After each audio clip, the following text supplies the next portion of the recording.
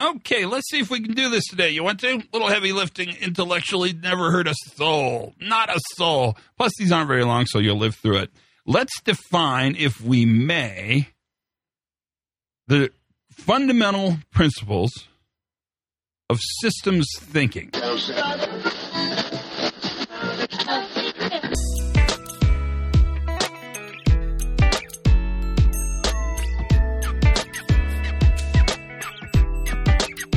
Hey, everybody, Todd Conklin, Pre-Accident Investigation Podcast. This is the safety moment for today. But if you listen to this tomorrow, it'll still be the safety moment for tomorrow. If you're listening to it years from now, because you somehow, I don't know, aliens invaded and they found this podcast and they're playing it for you as torture, it's still the safety moment for today. Today, we're going to talk about something that I think is, in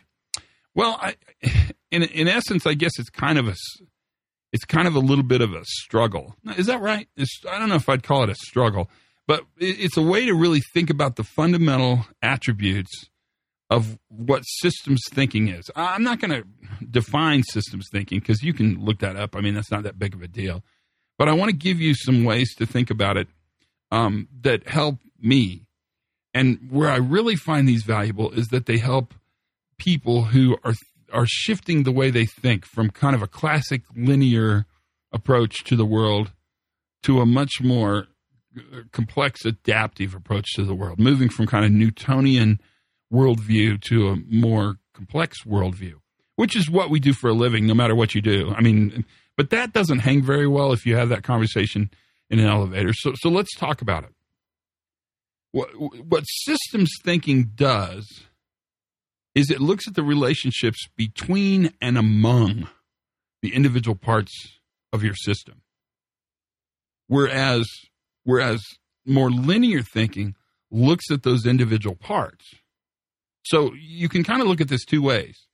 The individual parts of your system are there, they exist, they're real, and traditional engineering approach, we would identify the broken individual part, fix or repair that part, and then turn the system back on, and it would work again. Sort of classic root cause diagnostics. The problem is, in complex systems, the failure modalities, the way systems fail, isn't at the individual part of the system. It's at the coupling between the two parts that are next to one another, or near one another, or interface with one another. And so when you think about what you do for a living, what you do is you look at the space between and among, that relationship between and among the individual parts of the system. Sometimes I've heard it said this way. You can look down and in, that's sort of classic linear looking, or you look up and out. That's more systems thinking.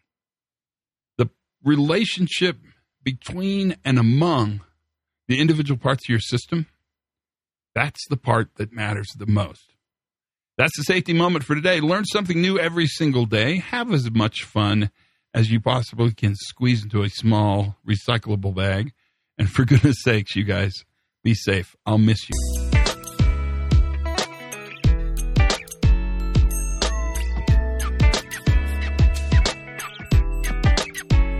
Don't freak out. I'm not going anywhere. I'll just miss you. It'll be a couple days till we talk again, but I'll make it. No, don't worry about me. I'll be fine. Take care of yourself. Don't worry about me.